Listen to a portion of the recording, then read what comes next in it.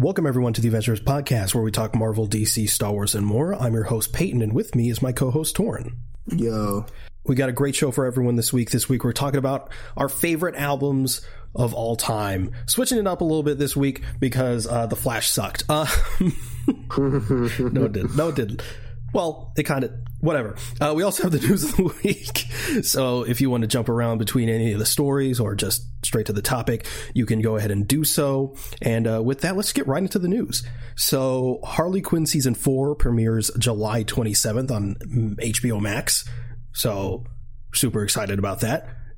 I love that show.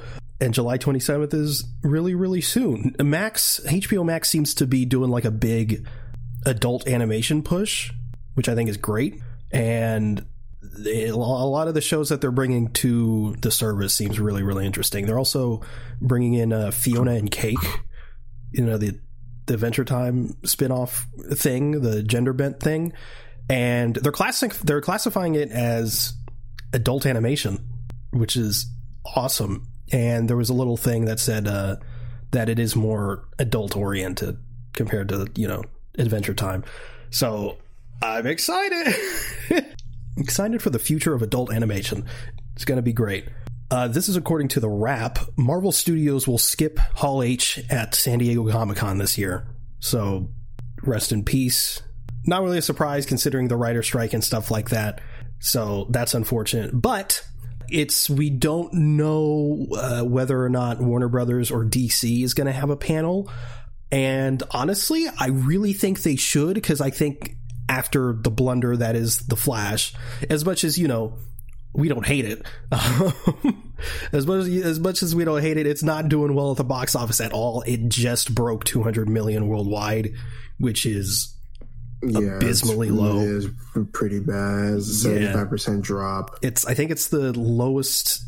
I forgot if it's the biggest drop or one of the lowest gross first week grosses in DC history. I don't remember, but I think it has the biggest drop. It's like 75%. Yeah, 75% drop. That's fucking nuts. Horrible. Terrible. And I feel bad because even though I was a little bit harsh on it, but I also felt it was justified. But at the same time, I think it's worth seeing.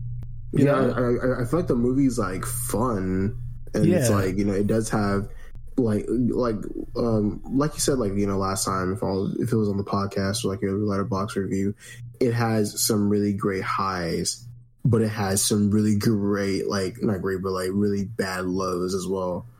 Yeah. I think it's worth the watch. And if you hate it, I think it's one of those movies where it's like fun to laugh at, you know, at least. Yeah. And then, like, you know, you can at least walk out of the movie saying, like, you know, hey, like, you know, some stuff was cool and some stuff was abysmal. Yeah, really shit. So you know, they probably shot themselves in the foot with all the best superhero movie ever made stuff. Yeah, and like also like Flash had like really shit timing coming out after Across the Spider-Verse. Ezra, there's so many things going against this movie. But even then, I'm still surprised with how bad it's doing at the box office, because it's The Flash and it has two Batmen in it. Two Batmen. People were like expecting to see you know, like Supergirl. But even then, like, I told Peyton this, and it's something that's been floating around on social media for a little bit, is that DC fans will exist online. They you know, they don't go see movies. They'd rather just sit at home. So yeah, and I told Torin they're literally the opposite of MCU fans. They'll be like, the reviews don't matter, we're going to see it anyway, and then they don't see it. And MCU fans are like, this is the worst thing ever, and then they go see it opening night. And it still makes money regardless. But yeah, right. My point was that this is a perfect opportunity to go to San Diego Comic-Con and essentially be the only thing in the news. You know what I mean? Mm-hmm. So like they could bring, like, maybe if like Superman is cast by then, they could bring that out. They could essentially be like and clarify, like, hey, this like we're done with all the past stuff. This is where we're headed. And technically they already did that, but they could really, really just let it be clear that it's a reset. Yeah. Torn. What's up? I have devastating news. What? I have awful news, and I'm really sorry to... I apologize to bringing the mood down. I really don't mean to, but, we're going to get into our favorite albums, but... Is it about the Batman Beyond thing? No. We knew that wasn't happening, let's be honest. I wanted to. I wanted to see it too, but it is what it is. But no, I honestly, it's worse than that. What's up? Oh man, this is difficult. Okay. The El Muerto movie is no longer has a release date and has been delayed indefinitely. Oh my god, dude. And what's even worse is Bad Bunny has left the project. Oh man, dude, that's rough. It's I really wanted to see a D-tier list Spider-Man superhero movie. Like, I know, man. I really wanted to see the most basic, by the numbers plot I've ever seen in a movie, with the most vague reference to Spider-Man to get fans who have no idea what's going on's hopes up. Like, I don't know. I really wanted to see Bad Bunny, and I really like him as a celebrity. Yeah, like I really thought he could be a leading man, like he was in Bullet Train. Remember his role in Bullet Train? He was basically the star. I know, right? And now he's out and it's delayed. I was so excited for this, man. I just... This is so fucking tragic. I don't understand. And by that I mean, we won. El Muerto is done for now. It's just delayed indefinitely, and they do plan to recast. So technically it's not off the table, but I think it'll be way better if it wasn't marketed as a Spider-Man movie. If it was like, El Muerto, and it was like a luchador wrestling story, I think I would like it a lot more. I guess, but then just call it fucking something else. Why does it have to be based on some shit? Right. Yeah, whatever. Okay. Good news. But then last piece of news, we have the Kraven the Animal Lover trailer. And it is painfully generic.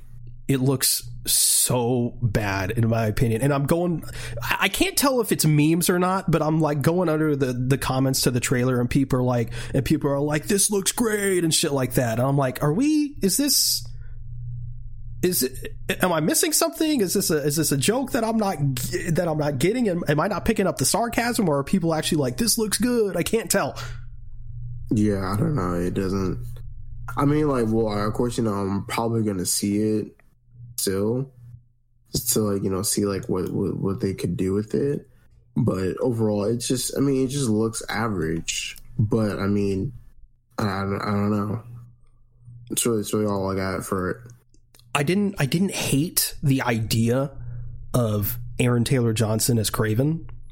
When like initially when he was cast, I sort of had the same reaction when Robert Pattinson was cast as Batman. I was like, oh, really? And then I thought about it for a second. I was like, oh, well, no, wait, that works.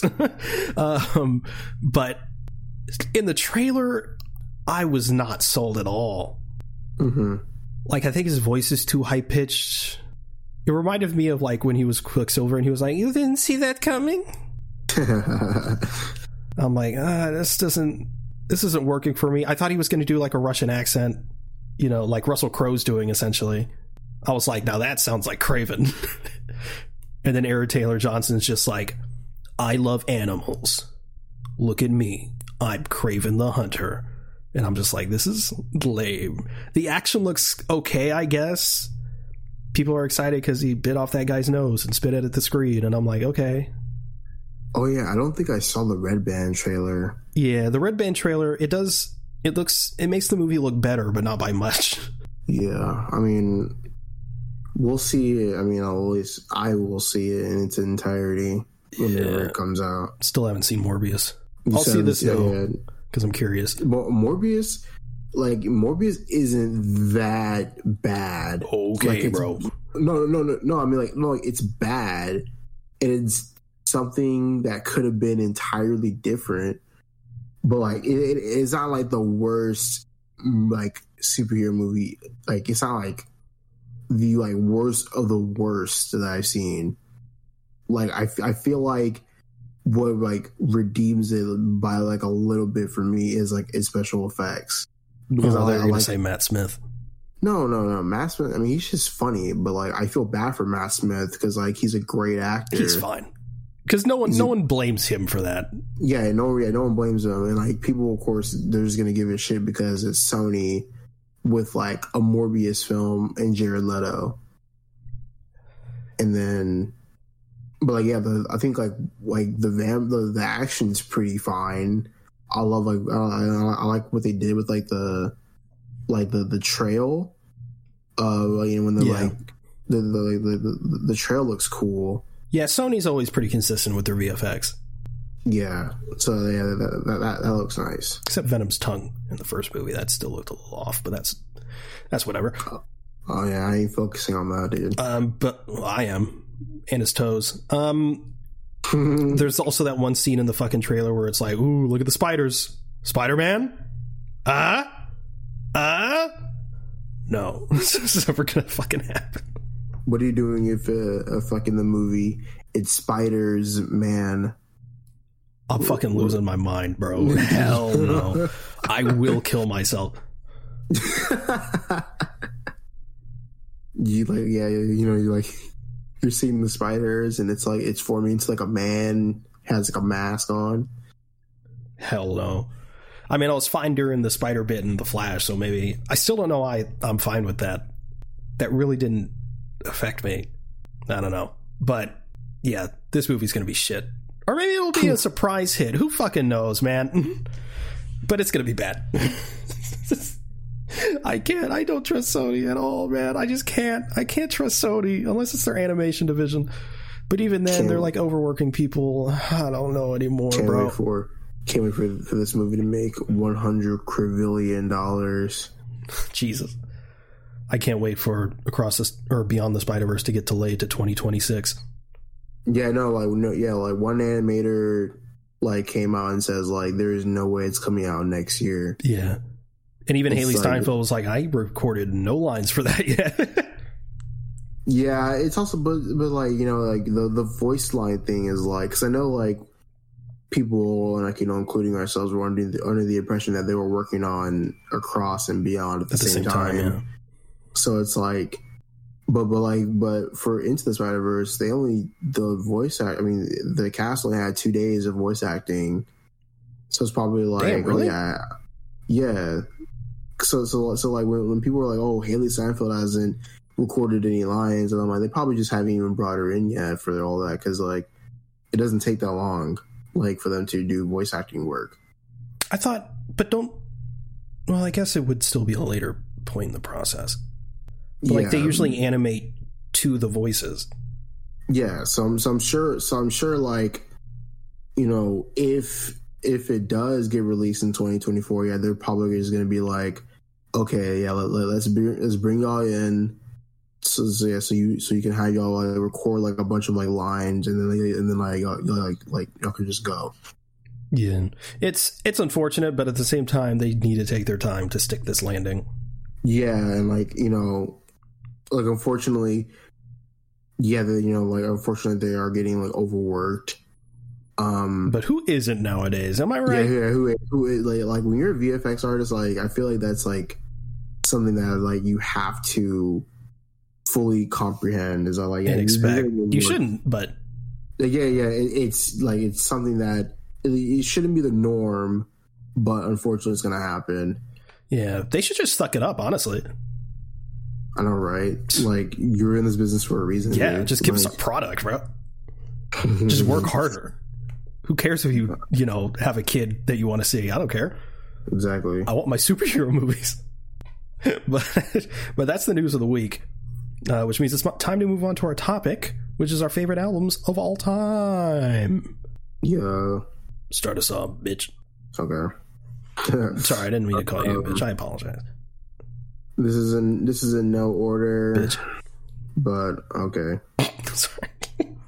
It's gonna be The Incredible True Story by Logic. What? Oh wait, sorry. You said no particular order. Yeah, this is in no order for me. Okay, mine's kind of in an order. Yeah. And of course, The Incredible True Story is like... Hell yeah. It is definitely top 3 Logic albums. I was going to put Under Pressure, but there's some songs on Under Pressure that I skip. Like what? I don't like Buried Alive. You don't like Buried Alive? I skip Never Enough. Never Enough. I don't think I listened to that one. I don't listen to that one enough. It's crazy. We just lost half the listeners. They're like, Logic. And then what else? On the Deluxe, I don't really like Driving Miss Daisy. I really wish that. But Gambino! I know. I want Gambino and Logic to create another track that isn't Driving Miss Daisy. Wow. And there's something else, like there's another, I think there's another song that I don't really listen to. No, Bounce Grew on Me. Say Bounce Grew on Me too. Let's see, I'm looking at the Deluxe right now. Because I used to like Never Enough and skip Bounce, but that flipped. Now I like Bounce and skip Never Enough. Yeah, it's just Driving Miss Daisy and like somewhat Never Enough and Buried Alive. So yeah, I'm not really. So yeah, that's why I didn't put Under Pressure. But The Incredible True Story is like no skips, other than the skits, I guess, but no skips. It's literally no skips. Like I can the replay value is insane for that album, and like I think it's definitely like a little bit of a nostalgia thing. But even then, like I truly feel like it's an album with Logic at its best. Absolutely, that's my number 2. There probably is nostalgia in it. It's the first Logic album I was actually like there for, like on release. And that was just a great time. Sonically, it's one of his best, easily top 3. And yeah, it's easily my favorite Logic album. I think it's the album that I would recommend if you want to like listen to like his range as a rapper. Because that album, he has a lot of different styles. He's not really just doing the same thing on every single track. Although he doesn't really do that a lot anyway. But I think The Incredible True Story is one of the better examples of it. And the whole space theme is incredible. And again, sonically, it's just a through line throughout. And the skits or the scenes in between with the GOAT Steve Bloom. Come on. It's just such a beautifully made album, and every song just hits, man. He's doing his thing. I can really tell that like before everybody that like this was a really like this was like a passion project, because like even with the story inside the album, there was like an actual lore developed for the album as well, which I really want. Like I know Logic's been like venturing into like film and TV, but like The Incredible True Story as a show would probably be one of the best shows like ever. It has a really good plot. Like, well, not only that, it's kind of becoming true. Yeah, there's so like in one of the, I forgot if it was promo or if it was just a little skit he was doing for the album, but there was a little news thing, and at the bottom, how it like scrolls through like miscellaneous news stories. It's like meats being like lab grown and shit, which is happening more prevalently now, and Russia's in a civil war, which is literally happening right now. Yeah. This is fucking crazy. And because part of the story is that Russia and China become like a superpower, and they're poisoning the US and shit like that. And you have like places in such as Flint, Michigan, having no water and shit. It's crazy. Yeah, it's insane. But yeah, and then the human race leaves Earth in 2065, I think. On a spaceship called Babel, space station called Babel. And then I forgot when the actual album takes place, because that's when they leave Earth. But then there's not that many left by the album, when the album actually takes place. Mm-hmm. I don't remember. Yeah, I think the little blurb I think is on the inside of my vinyl. I need to look at it. But yeah, it's so creative. It's like the songs, like they're just like amazing. The one that I do not skip, but I sort of sleep on, because I'm not immune to skits, so like when it's at the end I'm just like skip, but like the title track, which is the final track on the album, I always forget how good that shit is. Yeah, like it's really good. Favorite song on The Incredible True Story. See, the thing is, like, for the longest time it was Intermission, which still is really, really good. Yeah, but I really do like Stainless. Yes, Stainless is really, really good. I really do like Paradise. Yes. Never Been, bro. The way my ears reverberate and I start to float in the air when I forgot, I think it's Paradise, where it starts doon doon doon doon doon doon doon doon. Like that shit goes crazy. It's amazing. And then like fucking and like Upgrade is really good too. Yeah. But like I can't really complain about like any, of course, like any song on the album. City of Stars is top 5. City of Stars is really, really good. Oh man, it's just incredible. Because yeah, again, it shows off his range. Like Paradise is so like low and just not a downer song, but it and then Stainless is like super quick. City of Stars is more of a singing track. I Am the Greatest is more trap. Like Young Jesus is more hype. Yeah. 90s style. Like, come on. This album's fucking amazing. It really is. It really is fucking amazing, dude. Oh, shit, I'm definitely gonna listen to it after the podcast. Hell yeah. Or any of these, really. Yeah, for sure. My next one, it's my first one, is I'm cheating a bit. I am, because I'm combining 2 EPs into like one album. Is it Bobby Tarantino? No, those are mixtapes. Oh yeah, you're right. But like, yeah, so these are like 2 EPs by the same artist. They're sequels to each other. I can see that, Bobby Tarantino. But no, Brent 1 and Brent 2 by Jeremy Zucker and Chelsea Cutler. Okay. These are just like, I don't want to say feel good, because there's some sad shit on there, but but these are just like, there was a little bit of a phase there where I was really into like stripped back. I say a phase, it's not like I don't like it anymore, but like I was listening to a lot of like stripped back, just like guitar, like acoustic guitar or piano and singing, and that was it. And Brent 2 by both of these artists really filled that in for me, and I think all of them are really brilliant. I wish YouTube or copyright shit didn't exist so I could like play little snippets of each of these, but it would, get copyright claim, so pain. But you listen to these. I don't think you listen to all of them, but you listen to a few of these songs on these. Yeah, I think I'll listen to them. I'll listen to a few. Yeah, so that's how I cheated a bit, but it's one of my favorites. Torn and I our friends think we're crazy because we could just sort of like listen to whatever, and they'd listen to like playlists based on moods. But there's like, I can listen to like a really sad song and then a hype song and then like a fucking metal song. Yeah. I don't think I could really like do what they do. Like, I don't think if I'm like sad, I'm gonna like listen to like a playlist of like sad music. I feel like it doesn't correlate with me, and like it doesn't really make sense, because like why would you continue to make yourself even like more sad? Yeah. So it's like whenever I listen to music, it's definitely like just like a mix of everything. But like I don't make like playlists of. I mean, I haven't made a playlist of like just everything like yet, or like at least like I mean I do, but like I haven't really updated it in like years.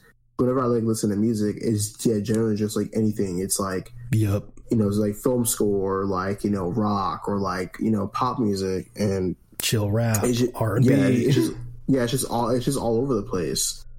I'm listening to fucking the Doom soundtrack, and then I skip, and then it's La La Land. Yeah. So yeah, that was yours.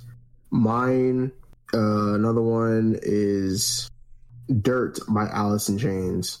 I don't know. I've been like in a really grunge mood lately when it comes to rock. So at first I was listening to the Smashing Pumpkins. I mean, the Smashing Pumpkins aren't grunge. They're like, alternative mostly. So then I was like, I've heard some good things about Alice in Chains. I've listened to Facelift, and Facelift was pretty solid. And I listened to Dirt, and my God, like Dirt is so insane. Like Dirt, like the songs are just like, they're so beautiful, yet they're so haunting. And that has to deal with Lane Staley's vocals and his vocal range, but also accompanied by his partner, Jerry Cantrell. And, of course, with Lane Staley, he had a history of, drug problems, which included like, cocaine, heroin, and all that stuff. And so, but the songs are just so well made because at the time, in the 90s, it was, you had the bassist, and then you had like, the front man or the lead singer, just one guitar, and then like the drums. And like, they evolved over the years. So like the lead singer is also the front man is also just like a rhythm guitarist. But Dirt just has like just some of the best like melodies, the best like some of the best like guitar. The guitar is amazing, especially the bass as well. And just overall, like the production is some of the best like I've ever heard from like a rock album. I think my favorite songs off of Dirt are Them Bones, Junkhead, Rain When I Die. Like, but like just overall the entire album, it just tells like a story, a tragic story of like, somebody who knows that they're in a dark place and, they could change it, but they can't, they really won't change it because, they're so comfortable and like being in that heavy state of like just, being addicted to drugs. And that's like, sad, but it's also what makes the album so great. So yeah, it is very depressing, but also like some of the like most beautiful songwriting and, musical composition that I've heard from a rock album. Yeah, I don't listen to that shit because it's like old man shit. So. Oh my God. No, but I haven't listened to it. I mean, I've heard Alice in Chains, but I think like you would like Rooster. Like Rooster is like really good, and it's like it has like a nice singing portion, and once the chorus hits, it fucking hits, dude. Because, man, like, fucking Jerry Cantrell, dude, he's like one of the best guitarists ever. And, like, of course, rest in peace to, like, Lane Staley, because he died in 2002. Like, Lane Staley was, like, considered by many to be, like, one of, if not the greatest, like, singer of, like, rock. Like rock or even grunge, because like his voice, like dude, like his vocal range was just it is like beyond incredible. So yeah, I definitely think you should give it a chance one day. Tell me, did this? I feel like you haven't really talked about like rock like this until relatively recently. So is this a recent thing, or have you? Yeah, it's.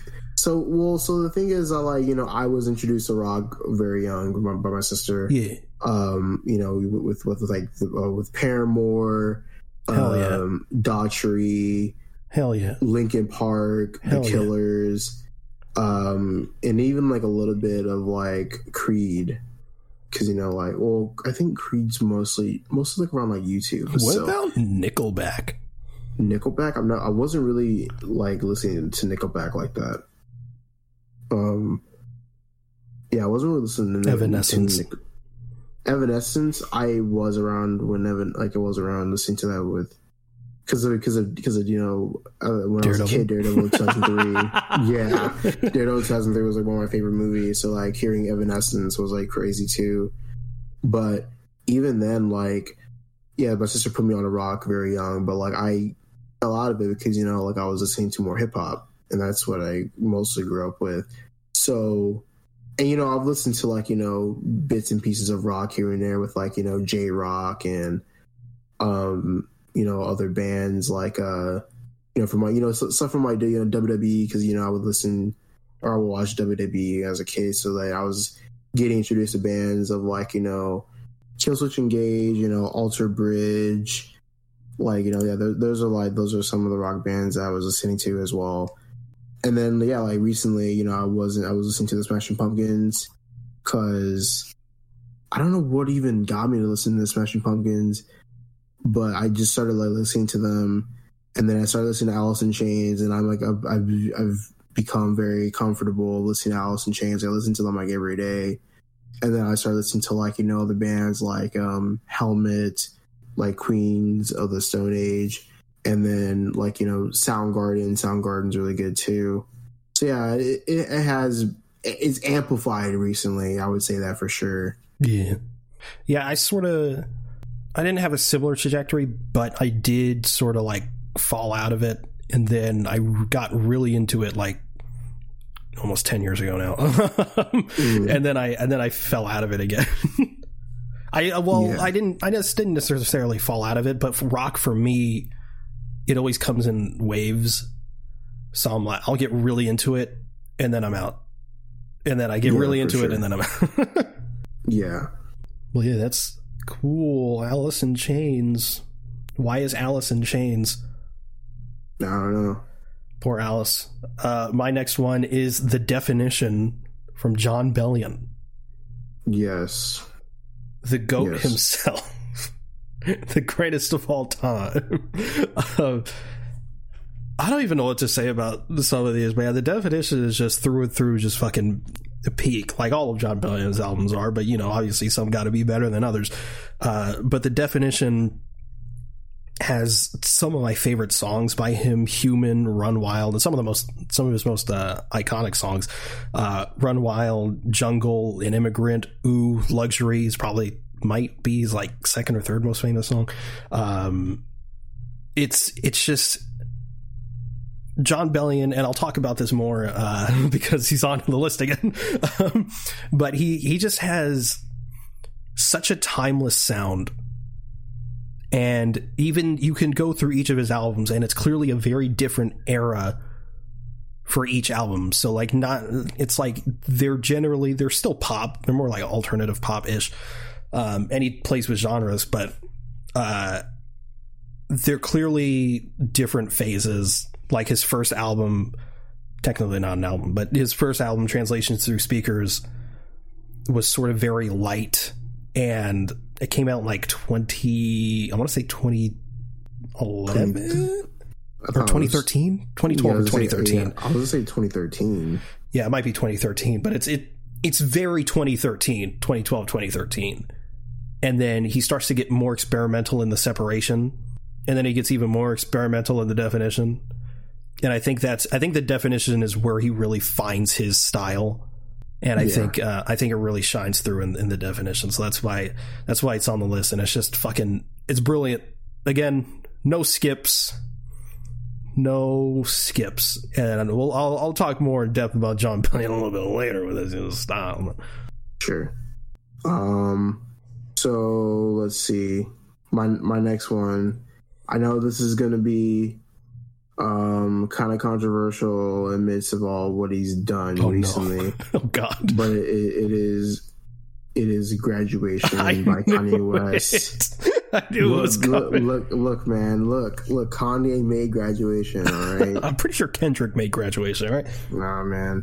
But being for real, Kanye's on this list again. He's on it twice. So, but I think Graduation is definitely like to me, like it has like it's definitely like it has like one of my favorite Kanye runs, like in terms of like songs, you know, like I think it's like a 5 or 6 solid song run where it's like, you know, hit after hit after hit But even then, like the whole album is like, I think it's like some of his best. Like, and it definitely has like some of his like better hits. And I know like people talk about like, you know, the College Dropout and like, you know, late registration. You know, and those are great too. But like, I think Graduation like really solidified me as like a Kanye fan. And like, you know, as much as people feel about Kanye, like, you know, you separate the art from the artist. Yeah, I do. But I also do think it's like, you know, that Kanye now isn't what Kanye was then. And I think I miss the old Kanye. I think like, wait, let me see something. I don't want to say this and then be wrong. Graduation was also like released before like his mom's death. So like, of course, you know, his mom's death like really affected Kanye. I'm not saying like, you know, that was like a cause of like what he said now, but like, I'm just saying like in general, Kanye now is better. It's like different from what Kanye was back then. Funny enough, Graduation released on 9/11/2007. So I don't know. Take what you take what you want with that. George Bush don't care about black people. Right. But overall, like Graduation is like it is like such a great album with like great hits, like Stronger, I Wonder, Barry Bonds, Drunken Hot Girls, like, and like, dude, like it's crazy on how much like that album like influenced like my hip hop taste, but also like it's such an influential like album as well. So like Can't Tell Me Nothing, Good Life, Good Morning, Champion, bro. Like Flashing Lights is on here, dude. Like this shit is a 10 out of 10, bro.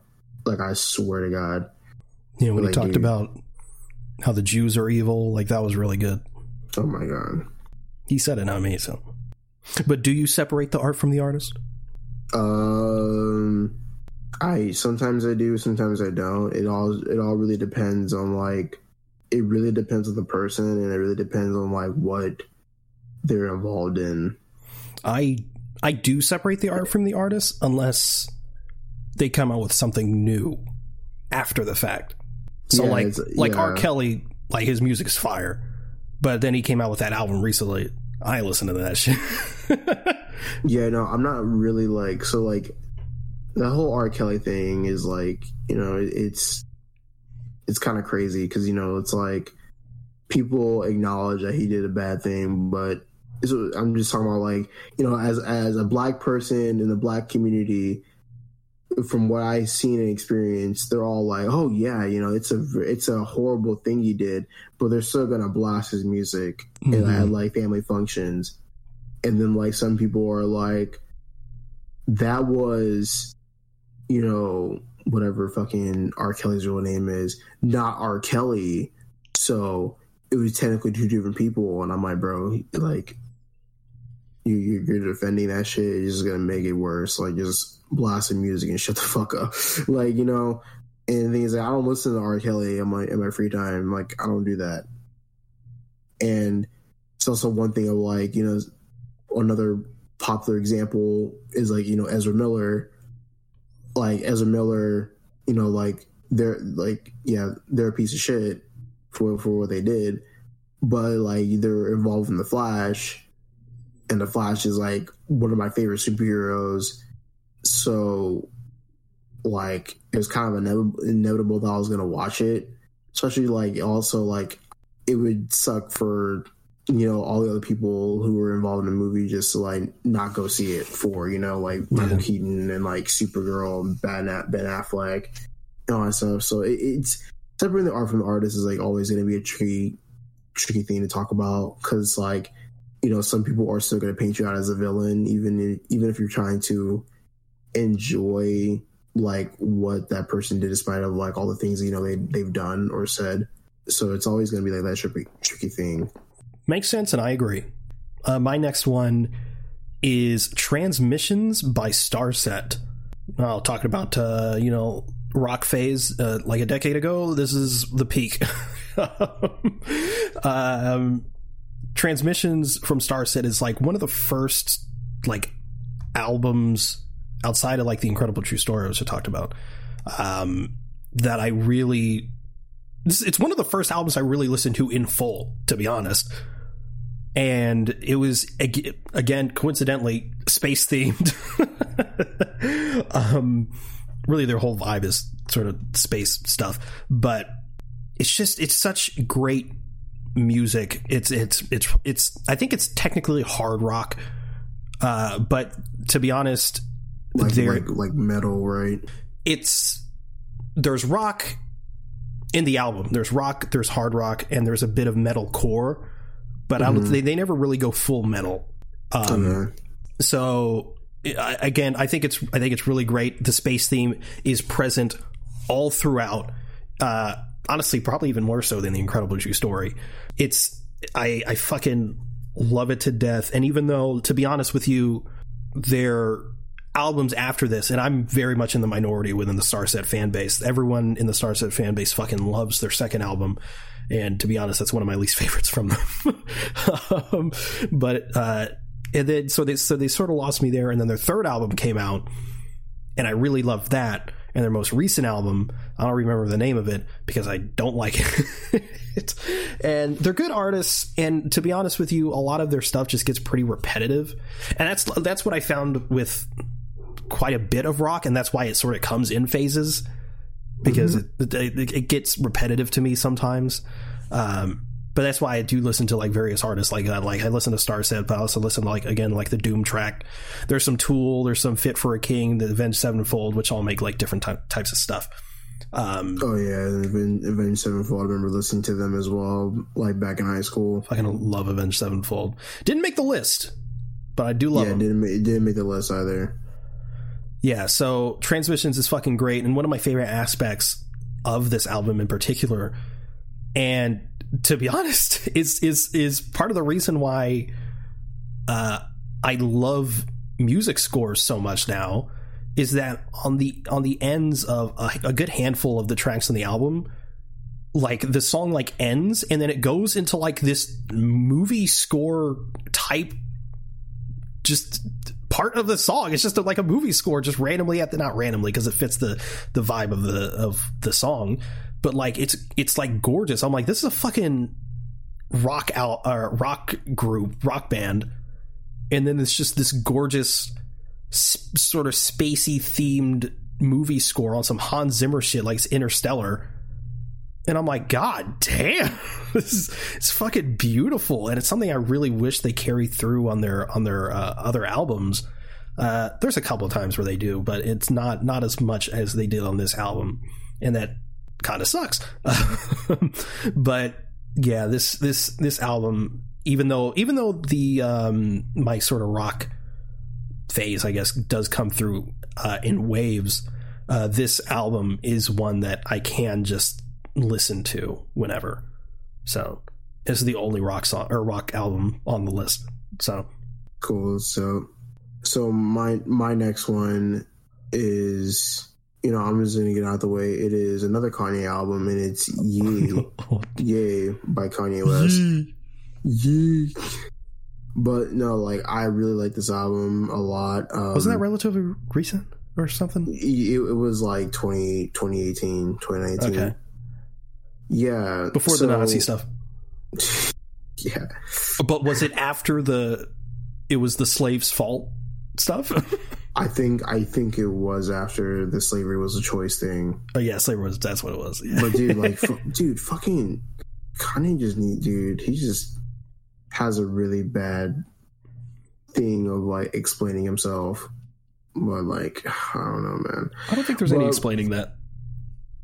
Because I think he later on explains like what that quote meant. Basically, he was saying like you shouldn't trap yourself like in a box, and like I don't really know the entire context of like that line. Don't dig yourself a hole. Yeah, I'm just talking about the album. I'm just talking about maybe whatever. Don't defend Kanye. I'm just I don't know. This is what I was hearing, but yeah, let me continue on with the album. The album is very short, and it's like, you know, the replay value is like it's like at 100 for me. So when it comes to like, you know, Ye, like this is before like, you know, he goes like, you know, like entirely like I think this is like before he devotes his life to like, you know, Christianity, and like this is the last album before he stops cursing, I believe, because I know he doesn't. I don't believe he curses on Jesus is King. Yeah, I don't think he curses anymore. I think he started again though. He doesn't curse anymore. Like in just terms of like the albums, I don't think he does it in Jesus King, but he definitely doesn't do it in Donda. Yeah, because I remember Logic. Yeah, Logic trying to get the spotlight on his Young Sinatra Volume 1 or whatever, so he could get it on streaming services, and he had to go through Kanye because it's a Kanye sample, and he said no because he's cursing on the track. Oh my god, dude. Fucking clown behavior, bro. I don't know, but I think like the one thing I do like about Kanye, Kanye is a musical genius, and you definitely see like more of his gospel stuff shining throughout this album, and like also like, you know, just the features on this album are like really good, and they complement the songs very well. And so, you know, I think my favorite songs on the album are Violent Crimes, Yikes, All Mine. Oh yeah, they're all like, you know, really, really good. And I thought like, because I liked Ye so much, I thought I was gonna like Jesus is King, because, you know, like Jesus is King is pretty short, and, you know, it has like, you know, like 8 or 9 tracks, but like I did not really like Jesus King that much. Like, it's just not. It was like gospel, right? It's like it's like gospel, but it's like, yeah, it's like mostly gospel, and like, you know, like for Donda, it's like split up in half. It's like, you know, it's like half gospel songs, but it's also like half like, you know, hip hop and trap or whatever. But even then, the gospel songs are like a lot better on Donda than they are on Jesus is King. And like the most like, you know, rappy like song on Jesus King is Follow God. Like Follow God has like, you know, like a really great hip hop sample, and then he just starts coming in with the bars. But that's like the only highlight of that track for me. But on to Ye, like, yeah, like everything like fits in terms of like, you know, the lyrics, the beats, and like the features are really, really great. And it's definitely like my top 5 Kanye albums, just because like, yeah, you know, it is short, it is very easy to listen to, but it's just like it's definitely like more of a comfort thing for me as well. Yeah, my next one is When We Fall Asleep, Where Do We Go by Billie Eilish. Yeah, I forgot you're a Billie Eilish fan. Why you gotta say it like that? I'm just saying, I just forgot that you were a Billie Eilish fan. Why you gotta say it like that? I'm just saying, you are one of the you are the very few friends that loves Billie Eilish. So I'm saying I forgot you were a Billie Eilish fan, because there's not many of my friends who listen to Billie Eilish like that. That's crazy. But this album really came as a surprise to me. I got to it late. The album came out in like 2019 or something like that. And I wasn't familiar with Billie Eilish at all. Literally, I heard the because that was a meme for a while. And, you know, she was getting more and more popular. And I was like, who the fuck, who is this? And I'm like asking my friends, I'm like, what's, cause I sometimes I do that, like when Olivia Rodrigo was popping, I'm like, who the fuck is this? It's just like, everyone's talking about her, or everyone's like playing her music and shit, or everyone's blah, blah, blah. And I want to know. And they were like, and they explain it. It's like alt pop.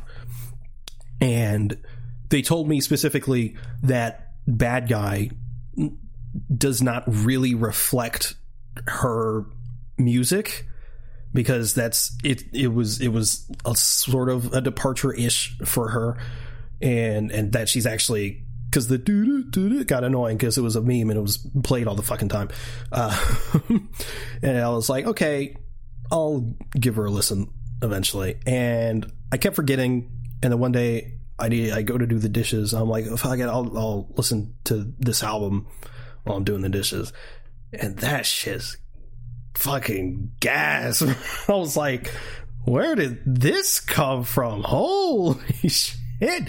I'm like, every song I'm just like, god damn, this is going crazy. The production from her brother Phineas is immaculate. Her singing is obviously gorgeous, and I think each song brings its own flavor and its own vibe and its own style that I think, this again for me is like, just there's no skips for me on this album. There really isn't, except the intro, but that's not a song, it's an intro. Has a great outro. It's sort of like plays the album in reverse sort of thing. One of my favorite songs is I Love You and I Wish You Were Gay. It was like more because of like the title. I'm like, what the fuck is this? But the song's actually really good. It's really cool. And yeah, Bash is a damn good artist. Her other albums are alright too, I guess. Dope. My next one is Cozy Tapes Volume 2 by A$AP Mob. This, like, oh my god, bro, this album is just a vibe, dude. It's like, it's one of the reasons why I like The Incredible True Story so much, like, where I mean, of course, like, the story, it's just very simple. It's like people who are like in detention, or like it's just kind of like the last day of school, and you know, it's like you hear like the principal on the like the, you know, for the announcements or whatever, and it's just it's very, but every song is just a vibe. Like I know like some of my favorite songs is like Perry Avenue, or Perry Ave with Jaden Smith. Jaden Smith is like, it's he goes hard on that track. What else is another favorite on that? Please Shut Up, Blowing Minds with Chief Keef. But also like I think this is also just like overall the album is like, you know, very consistent, and the replay value is also at 100 for me. Like even like with, you know, like with the skits, but I feel like no song like ever really gets like dull. Everyone has like pretty solid verses. I don't think like whenever I listen to the album, I'm just like, man, that's just a fire. I mean, or like that track wasn't like that good, or like I don't like that verse or whatever. Like I really do think it's like super super consistent, like from beginning to end, and yeah, it's like it's really good. And A$AP Mob, is that like A$AP Rocky? It's like yeah, it's like A$AP Rocky, A$AP Nast, A$AP 12E, A$AP Ferg, like, you know, all some of the people that they, because I know like they there's also like a newer person that they signed. It was like Smokey Margella on the album. Yeah, it's like literally like all the A$AP people onto like, you know, this song. And like they also they had one before that, which is like, you know, Cozy Tapes Volume 1, Friends, which, you know, that's really good. But I think Volume 2 just like hits the nail around the head for me. Well, it sounds like I'd hate it. I mean, yeah, I don't know, maybe. Nah, I'm just being extreme. The production is, I think it's pretty solid. I think I'll just continue to be a hater. It's always the best to be a hater. That's what I've learned. Right. To just go on Twitter and just shit on things. I'm a hater before I am human. Words to live by. My next one is Glory Sound Prep by Jon Bellion. Oh, yeah. Yeah. This is his most recent album, which is turning 5 years old this year. I've been paid 5 years. This last album was 5 years ago. Okay. But this album it took me a while to really fully digest it. And it's like, I liked it initially, but I was like, I liked it, but it's not as good as his other albums or whatever. But it took me a while to really understand what it's doing musically, because Jon Bellion as such, especially now, has such layered production. Like, there's so much going on that, because like when the album came out, a majority of the criticism was like, it's just like a bunch of sounds, like it's trying to do too much. And I just completely disagree now. Well, I didn't really agree back then either, but like I really, really, really appreciate what this album is doing sonically. I think it's absolutely brilliant. It has not the best, but one of the best outros I've ever heard on the album, Moz Joint with Quincy Jones. Oh yeah, that's incredible. Yeah. So yeah, it's like a song like written for his mom, because his mom is like taking care of his grandmother who like has like Alzheimer's and shit. It's sad. And then it goes into this like fucking orchestra, fucking horns and shit, and it's sort of like a celebration of life. It's fucking beautiful, man. Mm-hmm. But then you got like, and then you got complete opposite end of the spectrum, Adult Swim. Yeah, Adult Swim goes crazy, insane. And like with Chris Sabat, bro. Oh my god, that was insane. Like, Jon Bellion is one of the best rappers who's not a rapper. For sure. Like, he was going crazy on that track. And then probably the most popular song on this album is Stupid Deep. Yeah, Stupid Deep. I think my favorite song off the album is The Internet. Really? It's The Internet. Either that or Couples Retreat. Really? Yeah. Those are probably the two more experimental ones. Yeah, because The Internet, like, it's super catchy. It's super catchy, and like it also like the message like comes through like loud and clear. Yeah. And with Couples Retreat, like, I really do like the production on that one as well, and also the chorus is like really good.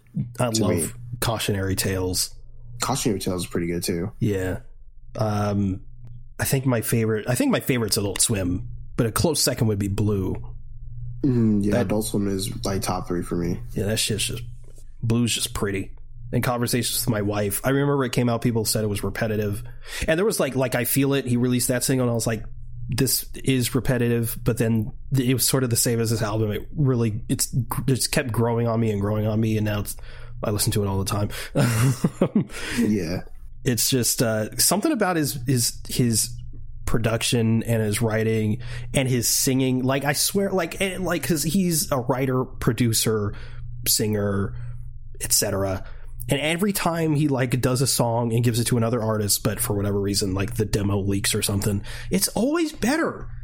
It's like, it's not mixed and mastered, so it's not like the production's better, but like his singing is just something about his voice, man. It's just better.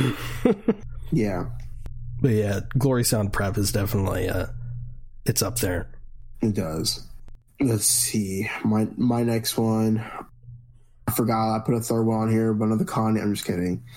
I'm gonna have to go with Playboi Carti's self-titled album. I thought you were gonna say Whole Lotta Red. I got scared for a second. No. It's not Whole Lotta Red. Whole Lotta Red does not compare to Whole Lotta Red's ass. Self-titled. Yeah, it is a lot of meh. That shit was so funny to me when it came out. It was so fucking funny. I know, like, it's like funny because like, yeah, the album was like severely hated on, and like of course, you know, people, you know how people are, you know, they're trolls, and they'll be like, oh yeah, this album's mid, and it's like, bro, like, it literally just came out, like, what are you talking about? And so like for the past, like, from like December 2020 to like, you know, 2021, like, you know, a few months into 2021, people were hating on that album like heavily, and then like people like had the fattest switch up ever, and they're like, yeah, like Whole Lotta Red's a masterpiece, but also like it became like a meme for that reason. Yeah, but like Playboi Carti, like in himself, like has like probably the worst security I've seen when it comes to like a rapper, because like all of his shit gets leaked. So like this album was like stupidly long as hell, but like all the shit that like you heard was like from like years ago. But Self-Titled by Playboi Carti, it's another album it's just a vibe all the way through. Like, you know, I think it's like Playboi Carti at its best, along with like Die Lit. But yeah, I feel like just like the songs are like, you know, they're very chill. The production is pretty solid. Playboi Carti is actually coherent. You can actually hear what he's saying. In like, you know, in regards to like, you know, like Whole Lot of Red or whatever. But yeah, like it's definitely my favorite Carti album, and it's, like I said, it's Carti at its best. Cool. I wish I could relate to some of these. I know. Yeah, I feel you. Unfortunately, I can't, because I don't listen to that hip hop. I don't listen to urban music. Oh my god. Yeah, I don't listen to that mumble rap. I don't. I listen to real rappers like NF. NF. I mean, NF is like, I don't know. He's fine. Yeah, he's fine. I saw him in concert, and I'm like, dude, like the songs are actually going hard right now. I don't know if it's because like I had a speaker in my ear. Like, it's definitely that. Like, I like NF, but his songs are all so samey. Yeah, they're very, very repetitive. Yeah, if you hear one NF song, you've heard them all pretty much. Which sucks to say, because he's clearly talented, but is what it is. My next one is No Pressure by Logic. Yeah. Had to put it on here, man. Had to put it on here. Which is something I didn't think would happen. Like, I was really, because No Pressure is Logic's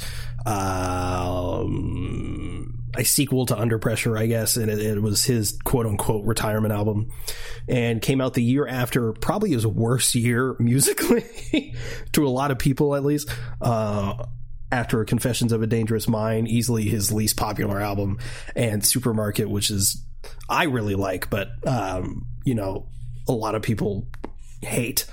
So the public opinion of Logic was very low, lower than it already was, which was already very low. It was not a good time. So he announces his retirement, and with that, No Pressure. And it was like, this is the last chance, essentially. For a lot of people, it was already too late. But even for me, because I felt pretty burnt by Confessions of a Dangerous Mind. I was like, this is not... This is not it.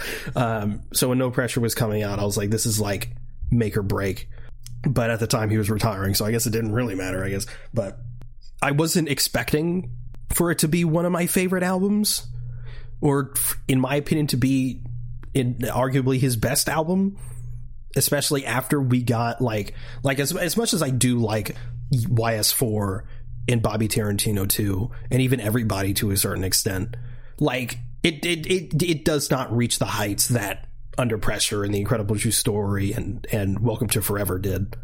So the bar wasn't low, but it wasn't really high either. And so for him to come out with, again, arguably his best album was the wave of relief I felt. I was like, oh, thank God it's actually good, and it's really good. It's him, in my opinion, at his peak, and pretty much since then, other than Bobby Tarantino 3, which is he's admitted was just to get out of his deal with Def Jam. Every album has been at the very least decent. Yeah, for sure. Like Vinyl Days was great, in my opinion. It was a little hit or miss, but overall good. Doc D, Planetary Destruction, the production. The lyricism wasn't all that there, but the production was fucking insane. College Park, in my opinion, is the best album he's put out since No Pressure, and is incredibly replayable. So, like, bro's kind of in his bag now. Yeah. Like, those 3 Half-Breed tracks, those were great. And then like, you know, he dropped that surprise single the other day. Yeah. Mm. Yeah, and that was good. Yeah, I definitely agree with, like, I mean, I'm already like over it. Like, I feel like the one thing I could compare how the internet perceives Logic is like how people view the MCU at the moment. It's like, it's very like some people just, I hate to sound like, you know, corny and like when I say this, but people like truly just don't like understand how like, you know, what things happen, like how some of these things like work. Because, you know, like Logic gets clowned on like all the time, like whether if it's like for his music or like for whether like, you know, because of his skin. But like, you know, when people are like, you know, talking about, oh yeah, like, you know, Logic hasn't released anything great since like Under Pressure, and I'm just like, yeah, you truly just don't know what you're talking about. I'm not going to entertain this any further. So they're just jumping on the hate train. Yeah, definitely jumping on the hate train because what's funny is that like when College Park dropped, some people were like, oh man, but like, you know, like this song, because, you know, like self-medication kind of like became like a meme. People were like, Seth MacFarlane's good, but he's on a Logic song, and people just get and people who say that they get like roasted. And it's gotten better since No Pressure. Yeah, it's very refreshing, and like I even saw something the other day where people were like, man, like, you know, like I haven't listened to Logic in years, but like I probably have to get on this now. And yeah, some people were like, yeah, like, you know, like Logic has like been like, you know, consistent, like, you know, recently. And I remember like some guy was like saying like, yeah, like, because he released like the song, like he released like Juice 2 or whatever. Yeah. And someone was like, oh man, like this is just very boring and very repetitive.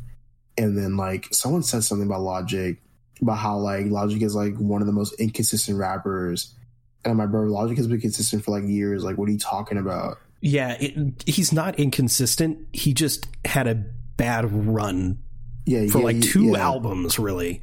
Yeah, he had a really bad run. Because think about it, he dropped YS1, which was great, YS2, which a lot of people still think is his best, YS3, which is one of my favorites, Under Pressure, which a lot of people think is his best, The Incredible True Story, which is a lot of people's favorites and a lot of people think is his best, Bobby Tarantino 1, which at the time no one really disliked. People only come back to it in like hindsight and be like, oh, well, it's not that good. Then Everybody came out, and that shot him into the mainstream. And when you're mainstream, no matter how good it is, you're going to get shit on. And unfortunately, in my opinion, it's not a bad album. It's probably one of his best produced albums, but it has its issues. But it's not a bad album by any means. I saw some motherfucker on Twitter say, oh, this is such an All Lives Matter album. Like, what? Did you listen to this shit? It's definitely like an album to where like he couldn't capitalize on his idea like fully. Yeah. And because of that, like, yeah, you know, like you said, when you're mainstream, people are going to shit on you no matter what. And then like it doesn't help that, like, I mean, of course, you know, it's a good song with a good message, but it doesn't help that like most people know Logic because of 1-800. Yeah. And that became like a really big like meme in worst ways possible. It's a double-edged sword, and it's bittersweet because that song, I mean, you see it on fucking memes all the time, as annoying as they are. Oh, this song makes me want to kill myself. First of all, fuck you. That's just weird and really insensitive. But like, also, that song has legitimately helped people and legitimately saved lives. Yeah. So like, regardless, like it's better that the song is there than it isn't, because it has saved lives. So as much as it sort of hurt his career, it saved lives. So here we are. Yeah, I know. And then like, you know, you have like you know, like Young Sinatra 4, which is like, I feel like, I mean, to me, like, it's okay. Like, and to me, I really liked it. But for a lot of people, because it was YS4, people expected a bit more of that Young Sinatra sound. And it was there for some of it, but yeah, a lot of it. But in my opinion, the Young Sinatra tapes have never been just a boom bap beat and Logic doing his thing on it. It's always been a pretty good mix of stuff. And I think people just were looking for the nostalgic factor on that album, and they didn't really get it. Not to say that like Everybody Dies, like we always talk about how it's just The Return, but worse. But I think like Iconic, I fucking love. It's one of my favorites. Legacy, in my opinion, is like top 5 Logic songs, but then there's some ones that like are like one and done, like Street Dreams 2. Yeah. So so I understand why it's more mixed, but in my opinion, I really like it.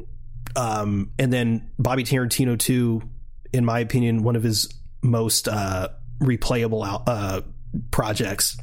So yeah, 2017 with Everybody, where he a little bit of a misstep, but boosted him into popularity.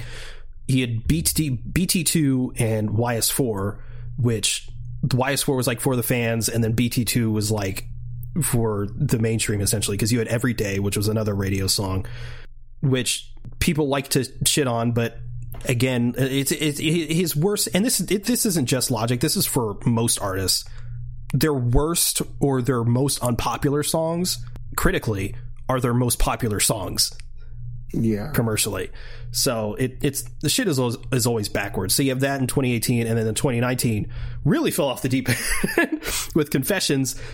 It, in my opinion, not his worst album, but commercially certainly his worst received album. And like also like it was another idea he couldn't fully capitalize on, which like he's explained in like interviews where like he couldn't get samples cleared, so he had to like, you know, part of the reason why he retired. Yeah, you know, he couldn't get all that shit cleared, so he had to like rewrite like, you know, some of the songs. And it just, I mean, like some songs are like, you know, they're okay, but overall the project is just not that good. Yeah. And I saw some people like over exaggerate. It's like when people say like Love and Thunder is like the worst superhero movie of all time. I see people saying Confessions is like the worst album of the decade. Calm down. Like, yeah. If you think that's the worst album of the decade, you need to listen to more music. Or maybe you're lucky that you think that's the worst album of the decade. That you haven't heard worse than that. But so like 2019, there's Confessions, and then there's The Supermarket, which was just different for him, and just whatever. And then the comeback of the fucking century in 2020 with No Pressure, because yeah, like people like to say he's inconsistent, but he had an incredible string of albums, and then you had pretty good, bad, and then really good, and then good after that. So he just had like an era. He's never really been inconsistent. Yeah, and then like in like Logic has like said himself like, yeah, like he just wanted to try something new, because like he wasn't trying to like make, you know, the next incredible true story like over and over. And it's like, you know, because like, you know, he's not hungry anymore. Like, you know, he doesn't really have to try his best. Yeah, but you know, like that just comes like, you know, with you as a rapper, like people are always gonna want like the same thing over and over. And like, you know, I'm glad that like Logic wanted to change his sound on his own terms. Yeah, like, but like, you know, unfortunately it backfired on him, because, you know, like it's funny because like everybody was like supposed to be like, you know, like it's supposed to be like an album of like, you know, self growth and like how you're, you know, like how you want to be perceived as a person, and like how you're supposed to like, you know, better your mental health. And like Logic's mental health like completely just got decimated over because of that album. Those are the years. So it's very. It sucks, but I'm glad that like Logic is doing better mentally than he's ever been. So yeah, well, what also sucks is Everybody has sort of aged well. Yeah, it really has. In a bad way, because the stuff he's talking about there politically, like is more relevant in the past like 2 years than it was back in 2017. Mm-hmm. So that sucks, because at the time people were like, man, this is really preachy. And now it's just like, damn, it hits a little different. Or maybe people hate it because he took shots at Kanye. I'll say what Kanye won't. Wake the fuck up and give people what they want. Man, it's all love, but the youth is confused. Your music is 2020, but then political views, it's blurred. Yeah. Like, I think he was doing his thing on that album. And like, really my only issue with that album is, like you said, like the concept wasn't fully realized. And also he was talking on some tracks with that annoys the shit out of me. Can't believe he wasted the Take It Back beat like that. Shit's wild. Yeah. But Anyway, to get back to No Pressure, that was a tangent. No Pressure was fucking incredible. Like, the only skip, quote unquote, is the last track, which is, again, one of those things where it's not even a real track. So does it count? Probably not. But it feels, because it was his quote unquote retirement album, it has such a triumphant feel to it. And it was so brilliantly done, because it's obviously a sequel to Under Pressure, but it's also like Under Pressure was the beginning and No Pressure is the end, and it really feels like that, and it comes across like you feel and you hear those tones, those notes of Under Pressure, but it's still very much modern Logic, and he's doing his thing. Yeah, I do feel like you hear that, like, on of course, you know, Soul Food too, but I think like with that triumphant and like that triumphant modern Logic comes through is like Amen. Because like, you know, you have like, you know, the beautiful like piano going through, and it's like, you know, it's basically just like, yeah, you know, I've made it in a way, and then like he says like, you know, salutations at the end, and it's just like, you know, the long ass track go on like, you know, Obediently Yours. But yeah, I definitely hear that. I never really, I mean, I'm glad that you actually described No Pressure as being like triumphant, because, you know, like, I do feel like I always like, just of course, you know, like everyone else, I consider No Pressure to be like a return to form of, in like a way, for Logic. But yeah, like just the replay value in No Pressure is insane, and like just some of the bars on like fucking No Pressure are like fucking insane. I think like the shit on like Soul Food 2 and GP4. Yeah, Open Mic, really, really good.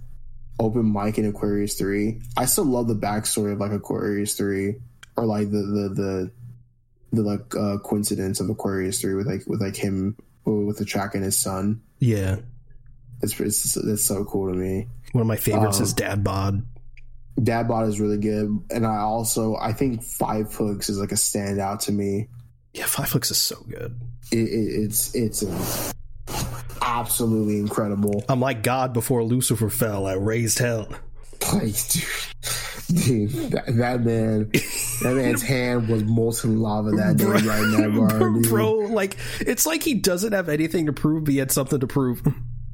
Exactly. It's like, I know like Logic always has been like, yeah, you know, I don't give a fuck what people think, and then he always continues to prove them wrong in some way. Yeah. And like more recently, he's been more truly clear than he ever really has been, because yeah, like you said, he's always been like, I don't give a fuck what people say, but more recently he's like, because I like, ever since he had his kid, he's like, all I give a shit is like if my kid is good.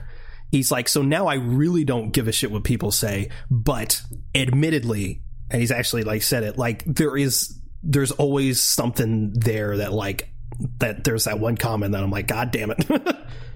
Right. So like he's been a lot more transparent and truly truthful, because a lot of his fan base is even like, we know you give a shit what people say. Even like Eminem, like, we clearly give a shit. But yeah, like A to Z is like a great concept that he did differently that people called corny. Heard Him Say is such a beautiful track too. The No Pressure intro, like, he didn't have to go so hard on an intro. Like, what was he doing? I also like love how, like, you know, before No Pressure release, you know, you had the No Pressure, like, for the freestyle, and I love how like all of those lines were like into one song, but also scattered out throughout the songs on the album. That shit is fucking crazy. Yeah, that was great. Dude really fucking did that. Like, I think like Logic like got diagnosed with arthritis after writing No Pressure, because dude, that man's hands were fucking burning. Literally. That shit was insane. Produce the tracks for the underground like Harriet. Dude, like, god damn. Oh man. But like, yeah. And part of the problem people have with Logic, and it's so fucking unfounded, it's like the whole biracial thing. Yeah, I remember. I need to find that guy again. That guy needs to do like an updated track thing. But like, I remember back then when people were like, yeah, you know, all Logic talks about is him being biracial, and like someone took like all of his like songs in his discography and like analyzed every line, and he said that like, yeah, like he's only said that like 6% out of like 100 of his songs. Yeah, he doesn't talk about it that often, and when he does, it's always either super quick or the whole song is dedicated to it, which a lot of people would have issue with, but it's such a small part of his discography. And people always point to interviews, but in the interviews he's always getting asked about it. He's not just being like, hey, by the way, I'm biracial. It's always like, so you're a biracial rapper? And he's like, well, yes, I am. My dad's black, my mom's white. It's always, he's always being asked about it. And at this point, like with all the memes and shit, like I just saw one on TikTok with like 200,000 likes, and he's like, he has like an N-word card. He was like Logic using this for the 100 millionth time to prove his 0.2% blackness or whatever the fuck. But it's like at this point, people talk about him being biracial more than he does. Exactly. It's like this. It's like, it's not even a cycle. It's just like this thing that the internet keeps talking about. So like it perpetuates this thing that's not even real. Mm-hmm. And then there's the thing going around that he's not even half black. He's only a quarter black just because his dad is kind of light skinned, which must mean that his dad's mixed, which means Logic can't be half black. Yeah, people are like trying to be like these biology majors, and like it proves that like they never even took it, or like they just failed tremendously at biology and like shit. Like people do not know how genes work. Yeah, or people saying it's just an excuse to say the N-word, and it's like he went 90% of his career actively not saying it, only in context, and now he doesn't care, and he's just saying it because he can, and people get so pissy about it. Yeah, for sure. It's just insane. He's just as black as Drake.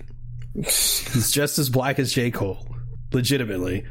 Yeah. And he's even acknowledged it. Like, he knows he's white passing. He knows he has privileges that other black people don't have, but that doesn't make him not black.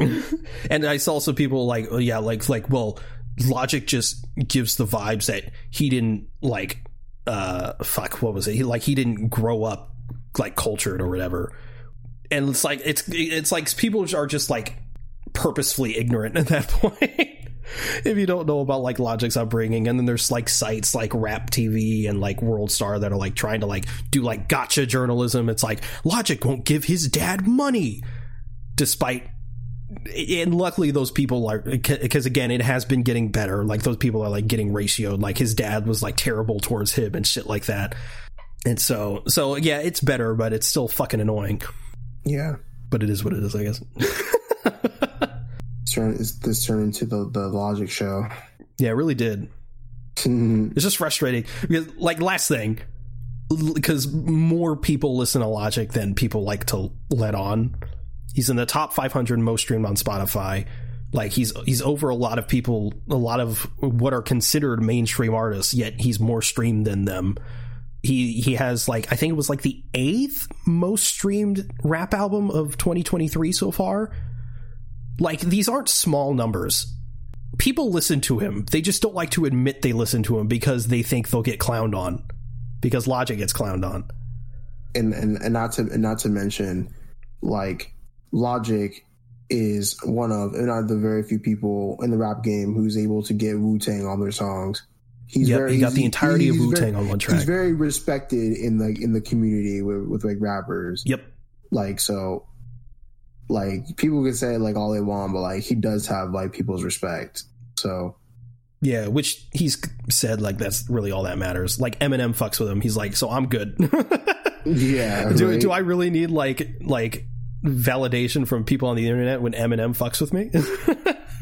When J. Cole fucks with me? When the entirety of Wu-Tang fucks with me? When one of the members of Wu-Tang said in an interview that Logic is an honorary member of the Wu-Tang Clan? Do you really need validation at that point? I think you're good. But yeah. So what's your next one? My next one is What Could Possibly Go Wrong by Dominic Fike. Okay. I think Dominic Fike is definitely like like recently, well, yeah, like ever since he released that album, he's became one of my favorite artists. I think this also was one of the like best. I don't want to say best, but like, I would say it's like I'm trying to figure out how to say this. It was like a perfectly timed album, like for me, because you know it came out during the pandemic. I think it was. I remember when you tried to put me onto him. Yeah, I mean, because like in like a way, like I feel like you would like him because I do like him. He's good. Yeah. Because it's kind of like a Jon Bellion situation. I mean, even though like his discography isn't that huge, but like it's like one of the things where it's like, you know, he hasn't really made like a tremendously bad song. But yeah, you know, like because it came out 2020.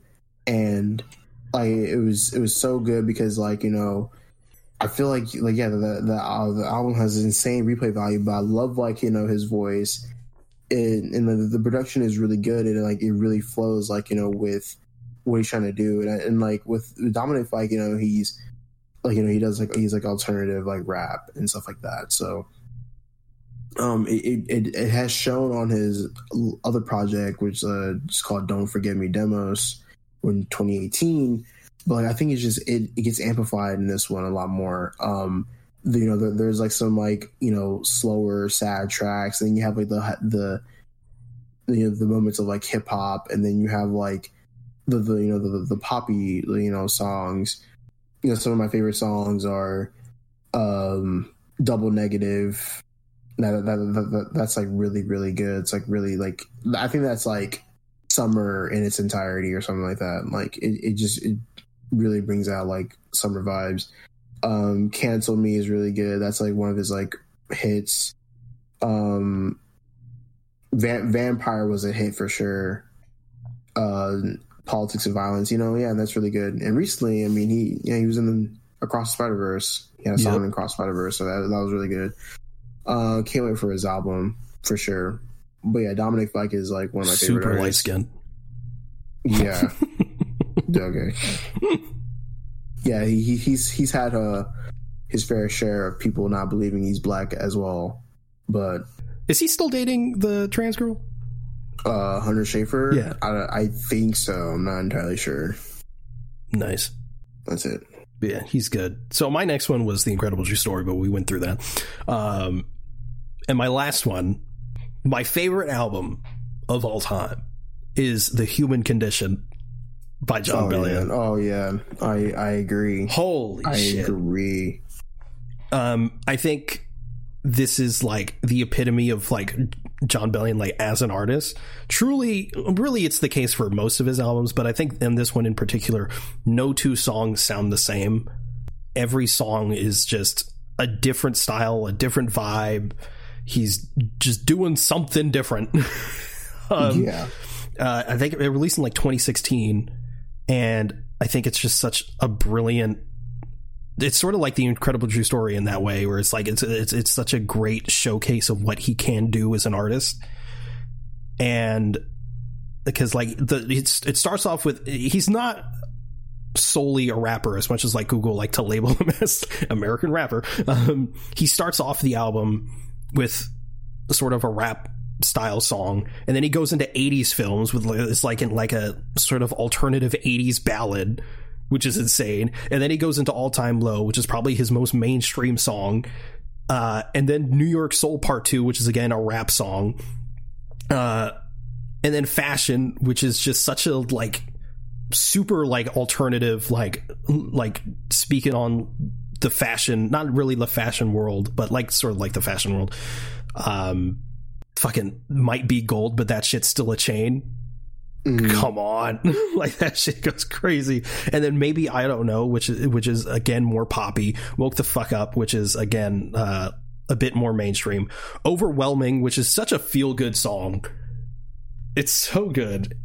Weight of the World, which is like to go from Overwhelming to Weight of the World, like that song, the production is so good because like something about, I can't even pinpoint what it is, but it sounds like there's a weight on the song. I don't know how else to describe it, but it's like it's so fucking good. Black Keys does this thing on that shit. Fucking a hand of God, bro. I'm getting there. The Good in Me, which is like The Good in Me. It's so good. Morning in America, which is I think is the only song in the album that's not solely written by Jon Bellion. Overwhelming is really good. Yeah. Morning in America, like he's talking about it. It's very Morning in America is very concept driven. I, Robot is another like sad one, but again, it's one of those things where it's like it's sad, but I can still listen to it. That's just still it's so good. Guillotine, in my opinion, is the song I start most people off on. If I'm going to recommend him, I'm like, listen to Guillotine, because it's not his most mainstream. It's more alternative, but there's like level of funk. The fucking bass line in Guillotine is insane. And the lyricism's still there. And then Hand of God is the best outro I've ever heard on the album of like period. He does his own thing in the first part of the song, and then it transitions into the second part of like this gospel. And as someone who doesn't fucking like gospel, like he has this gospel choir. He meshes like the choruses or sections of most of the songs on the album and brilliantly just weaves them into this one section. Oh, it's so fucking brilliant. It's so good. I can't get over that shit, man. It's so good. Yeah, I remember like when I was getting into Jon Bellion, you were like, "Yeah, I put you on." Yeah, you did. Remember, you were like, "I think you would like The Human Condition the most," and I'm like, I don't know, we'll see. And I fucking did. Yeah, because you know, like just like you said, like, you know, like there's every song on the album just sounds completely different, and they're all having their own sounds and for also like to the public, you know, publicly, like, yeah, this album was like it boosted him like more into like, you know, like the public eye a little bit more, because, you know, whenever I hear people talk about Jon Bellion, like, which is like kind of like rare, yeah, it's always like, oh yeah, my favorite album is The Human Condition, or it's like, yeah, like I started listening to Jon Bellion like around like The Human Condition. So it's like, despite it being his it's like his first album out of two, technically. Yeah, first album, yeah. So it's just, it's like, yeah, it's crazy, but yeah, like, yeah, Jon Bellion's too fucking good, bro. As much as he likes to say it in whichever fucking song it was, I never want to be famous, stop calling me underrated. I think it was I'm still pushing the same shit. I'm trying to, is that Adult Swim? Yeah, it is Adult Swim. So. Yeah, it is Adult Swim. He's underrated. Like he just is, man. And like I completely respect the fact that he never wants to be famous, because I wouldn't want to be famous fucking either. He's still underrated, man. I try to put as much people as I can onto this man, because he's such a brilliant artist. He is like not the sole producer, but one of the main producers, and like he has such a great style. And it's like, once you know his style, you fucking can hear it anywhere in, like, cause again, like I said before, he's a writer, producer, singer, songwriter. He's produced for people like Jason Derulo, written for Rihanna, fucking Justin Bieber, Maroon 5. Yeah, dude. Halsey, Selena Gomez, Miley Cyrus. And that's just off the top of my head. Obviously executive produced and wrote the Jonas Brothers' most recent album. And it's so, once you know his style, it's so fucking clear that it's a Jon Bellion song. And like, there's those like 2 songs on Justin Bieber's album where it just sounds like he's doing a Jon Bellion impression. Yeah, I think the like most prominent song you can hear that on is like Holy.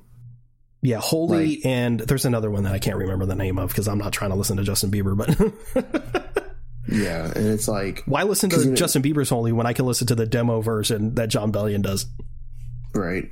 I mean, yeah, you're right. Oh, is that it for you? Basically. Okay. It's like gushing about Jon Bellion. The best artist of this generation. I don't give a fuck. For sure. He doesn't have a bad song. John Billion is carrying the rap game, even though he's not a rapper. Postpartum depression? Not of the... Like, oh. Why release the shit, man? Release it. That's such a good fucking verse. What are you doing, John?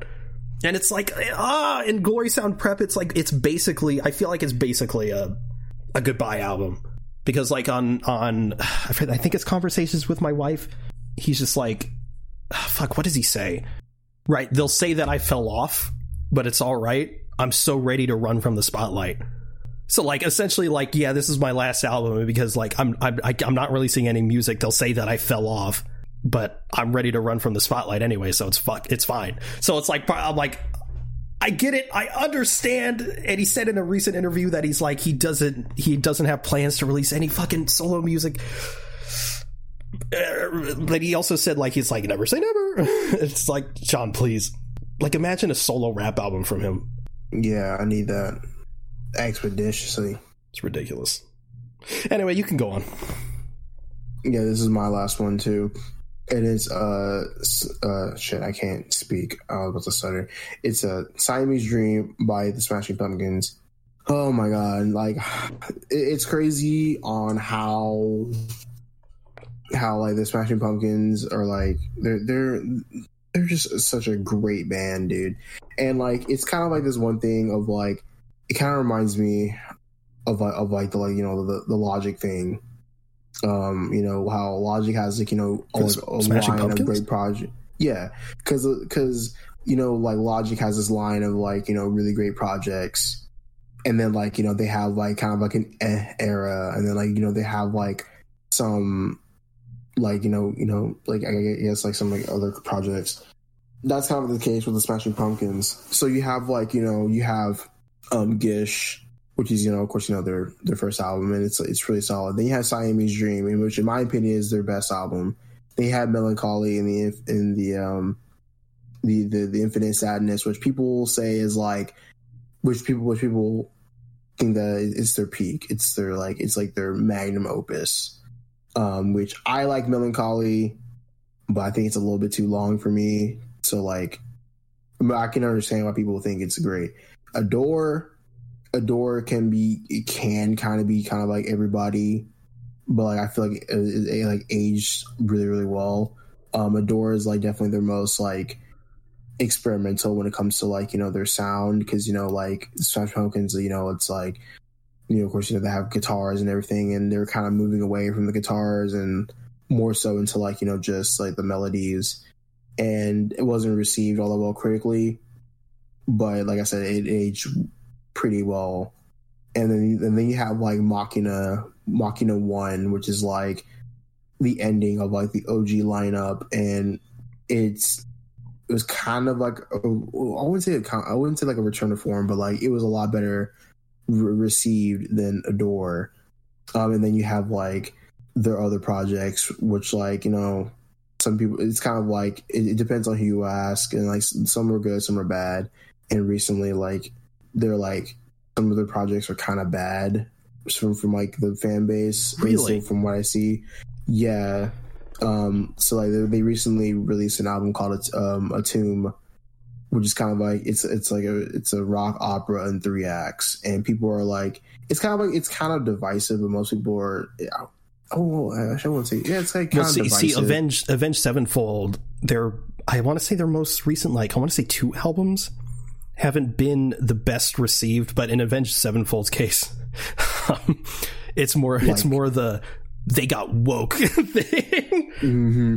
Yeah, it's one of the things with the Smashing Pumpkins. It's like it all really depends on who you ask. But I know some project, like just the anything before, like, you know, 2000. I know, like, there's some other ones. I think like there's one album called Zeitgeist.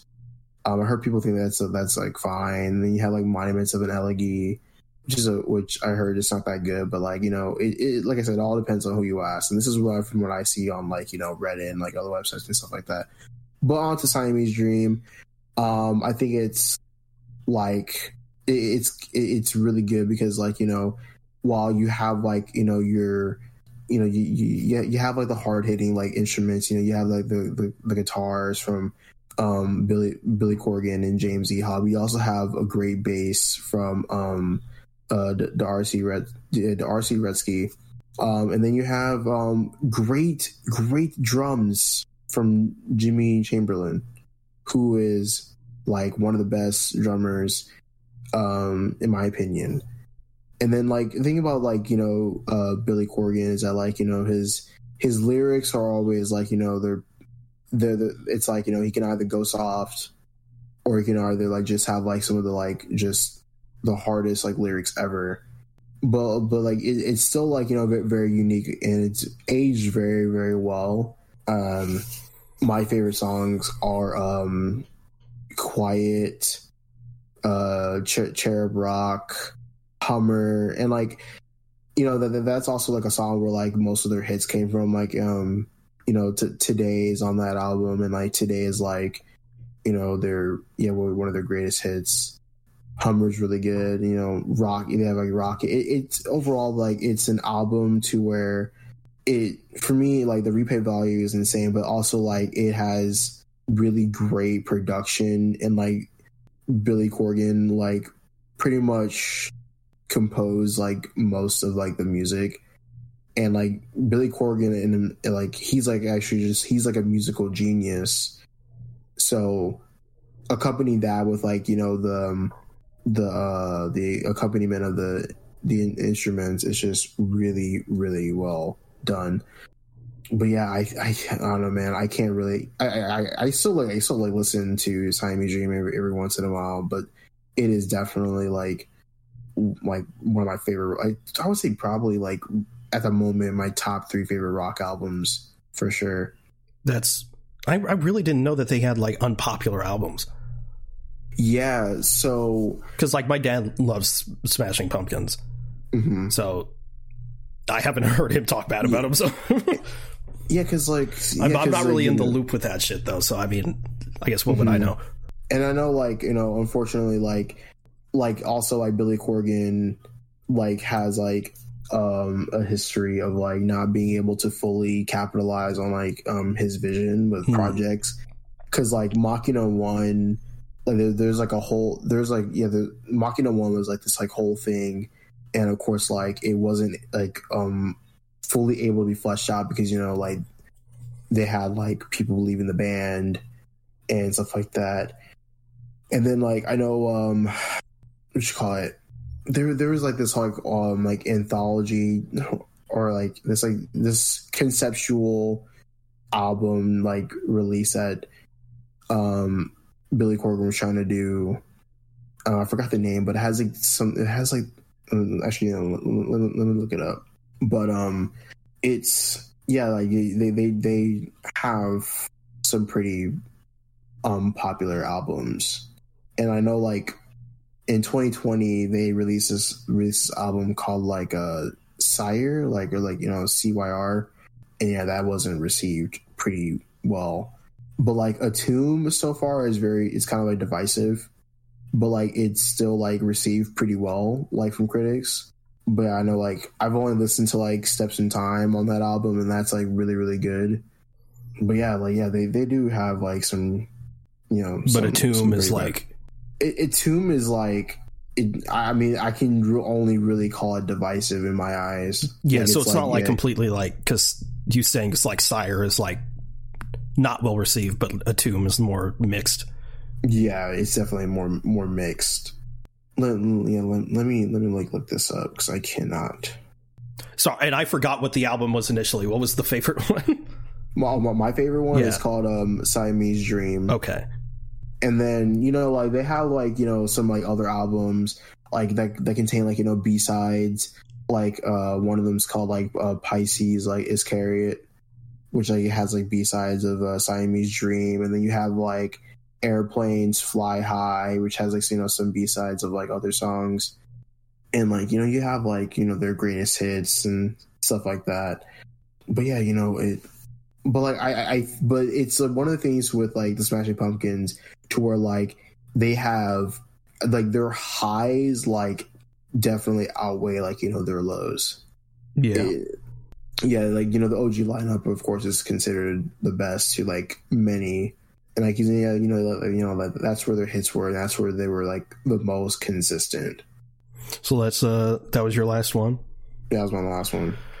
All right, well, that was our favorite albums. Did you watch anything this week? We both watched Asteroid City. Yeah. I really liked it. I liked it, but I can definitely see why people didn't. And you're also not versed in Wes Anderson, Wes Anderson language. Yeah, that's what I was saying. Like, it's one of the things where it's like, had I watched more Wes Anderson movies, I can fully grasp his style. But I definitely understand why some people didn't like it. It definitely goes like in very different directions, and the story isn't all the way there fully. But I can understand. Like, it definitely. See, but I feel like a lot of his movies are like that. I think that's just like a Wes Anderson thing. Yeah, but I definitely think it's like how can I say it? It's like containing a ball that's like expanding. Like, you have the ball, which is like, of course, like the plot, and then it goes and like expanding. It's like, it's going different ways, but you can finally get it back to like a pretty decent size, which is like, you understanding where it goes to. And I think I can grasp what he was trying to say in Asteroid City in the third act. I wasn't expecting the play aspect. Yeah. Yeah. The cast was great. I wasn't expecting Bryan Cranston. That random scene of Bryan Cranston, like, I'm not supposed to be here. Yeah, it's definitely one of those scenes where it's like, you can tell that like this is kind of like, meta commentary. Yeah, and it's also like in Wes Anderson, like I texted you, like Wes Anderson, his movie, there's so much going on, and everything moves so quick in Wes Anderson movies that you need to rewatch it. Oh, yeah. Yeah, or just time to digest it, but like also rewatching it. There's not all of his movies are like that. Like Bottle Rocket, Rushmore isn't like that. It's a lot more of his more recent stuff. The French Dispatch, though, which is his most recent one, other than the Asteroid City one, wasn't like that because there were 3 separate stories in one film. 3 separate stories in one film, so it's not like they even interconnect. So it was a lot more digestible there. But yeah, like Grand Budapest Hotel, The Royal Tenenbaums, Asteroid City, I think those are movies that benefit from rewatching it. But in my opinion, he's released 11 films, and I think this is top 5 for him. Oh, really? Yeah. Doesn't make it in my top 3, but it's top 5. Fair. All I know is that Fantastic Mr. Fox is number 1, so. I don't know about that. Bro. But you know what? But you know what? Since you're the biggest Wes Anderson fan I know, I have to now watch more of his movies. Yeah, man. Because I know, like, I know everyone raves about the Grand Budapest Hotel. Well, what's interesting about Wes Anderson is that as much as like people, and like there's like the sort of like trend going on, like the Wes Anderson trend, making shit look like Wes Anderson. He's not. Yeah, he's not a fan of it. No. He's not like a James Cameron or a Tarantino, where like every single movie is like a cultural, like he's very, because he's such a stylized director. He's a love him or hate him kind of director. Yeah. Not because you'll never, like, other than like Fantastic Mr. Fox, and it because it's animation and stop motion, so it's more accessible.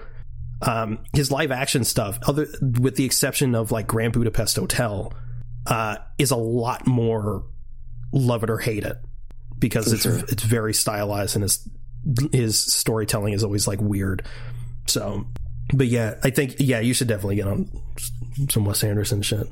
Yeah, I was talking to a friend today, and he said that like his favorite is, of course, his favorites are Fantastic Mr. Fox, The Grand Budapest Hotel, and Moonrise Kingdom. And he says that like he thinks that Moonrise Kingdom is pretty underrated. Yeah, and you always find that too with like Wes Anderson's like people's like lists. They're all over the place. You'll never, there's not like a standard like, oh, this is such like a cold take like list, other than Grand Budapest Hotel and Fantastic Mr. Fox being like the top ones. Everything else is like, it could be anywhere on the list. Because like you said, like Moonrise Kingdom for him was like top 3 or whatever. For me, that's last. Oh, okay. I thought you liked it, but you really like. Well, I do. I like it enough. But yeah, like Rushmore for me is top 3. Yeah, but I've seen other people put that last. So it's always interesting for his films. Okay, hopefully whenever I have the courage to finally turn on my TV and go to HBO Max or whatever. Oh, it's Max now. Just or any streaming service, I will watch a Wes Anderson movie. Because I know Fantastic Mr. Fox, and I think Isle of the Dogs are on Disney Plus. Yeah. So, side note, because we're talking about music, have you heard "Attention" by Doja Cat? Nah, I don't like listen to Doja Cat. Neither do I. She was going crazy on her. Oh yeah, isn't the one where she's like? That's the one she's like rapping. Yeah, she's like, walking down the street. Yeah, trying to be like him. Yeah. I was like, where the fuck was this? She was going crazy. Anyway, she's getting clowned on it for Twitter. On Twitter, some people were like, "Arms weak, mom spaghetti" as a song. Bruh, it's wild how lyricism is just like, because we're all the lyrical miracle spirit for me, because like I clowned on mumble rap for the longest time, admittedly, but like at this point, ears, bro. At this point, it's like because the thing that carries that for in my opinion is production. And it's like when people are critical of it, it's like, oh, well, you can't even hear what they're saying, or there's no substance to it. People are like, well, it sounds good. And it's like, okay, well, fair enough. If it sounds good, then it sounds good. You're going to listen to it. Then I fucking get it. Personally, I want something more. But at the same time, people are like, ooh, like if people like, people just rap fast, but they're not saying anything. It's like, but I like that. It sounds good. It's the same shit. It's just different things. It's like, oh, well, they're not saying anything. Like, oh, they're just mumbling. It's like, okay, well, it sounds good. Oh, well, they're just rapping fast, but they're not saying anything. Okay, well, it sounds good. So it's like, it's the same shit. If you think it sounds good, it's fucking music. It's subjective. Who gives a fuck? Like, it's whatever. But it's at the show. That is a show. All right. Well, thank you for everyone for listening to Adventures Podcast. If you want to follow us, we're at Adventures on Twitter. That's AVENGE Nerds. All one word. It's the fucking title of the show. Just at that. If you want to follow either one of us, you can reach me at @it's__ on Twitter. Where can they reach you? Torn Guy on Instagram. Awesome. We also have a Discord if you'd like to join the conversation there. This will be linked in the show notes. You can also check out our link tree for any additional link you may be interested in. You can also review the show on Apple Podcasts. If you leave 5 stars in the review, it would really help us out. Thanks again for listening to Adventures Podcast. We'll see you next week. Later.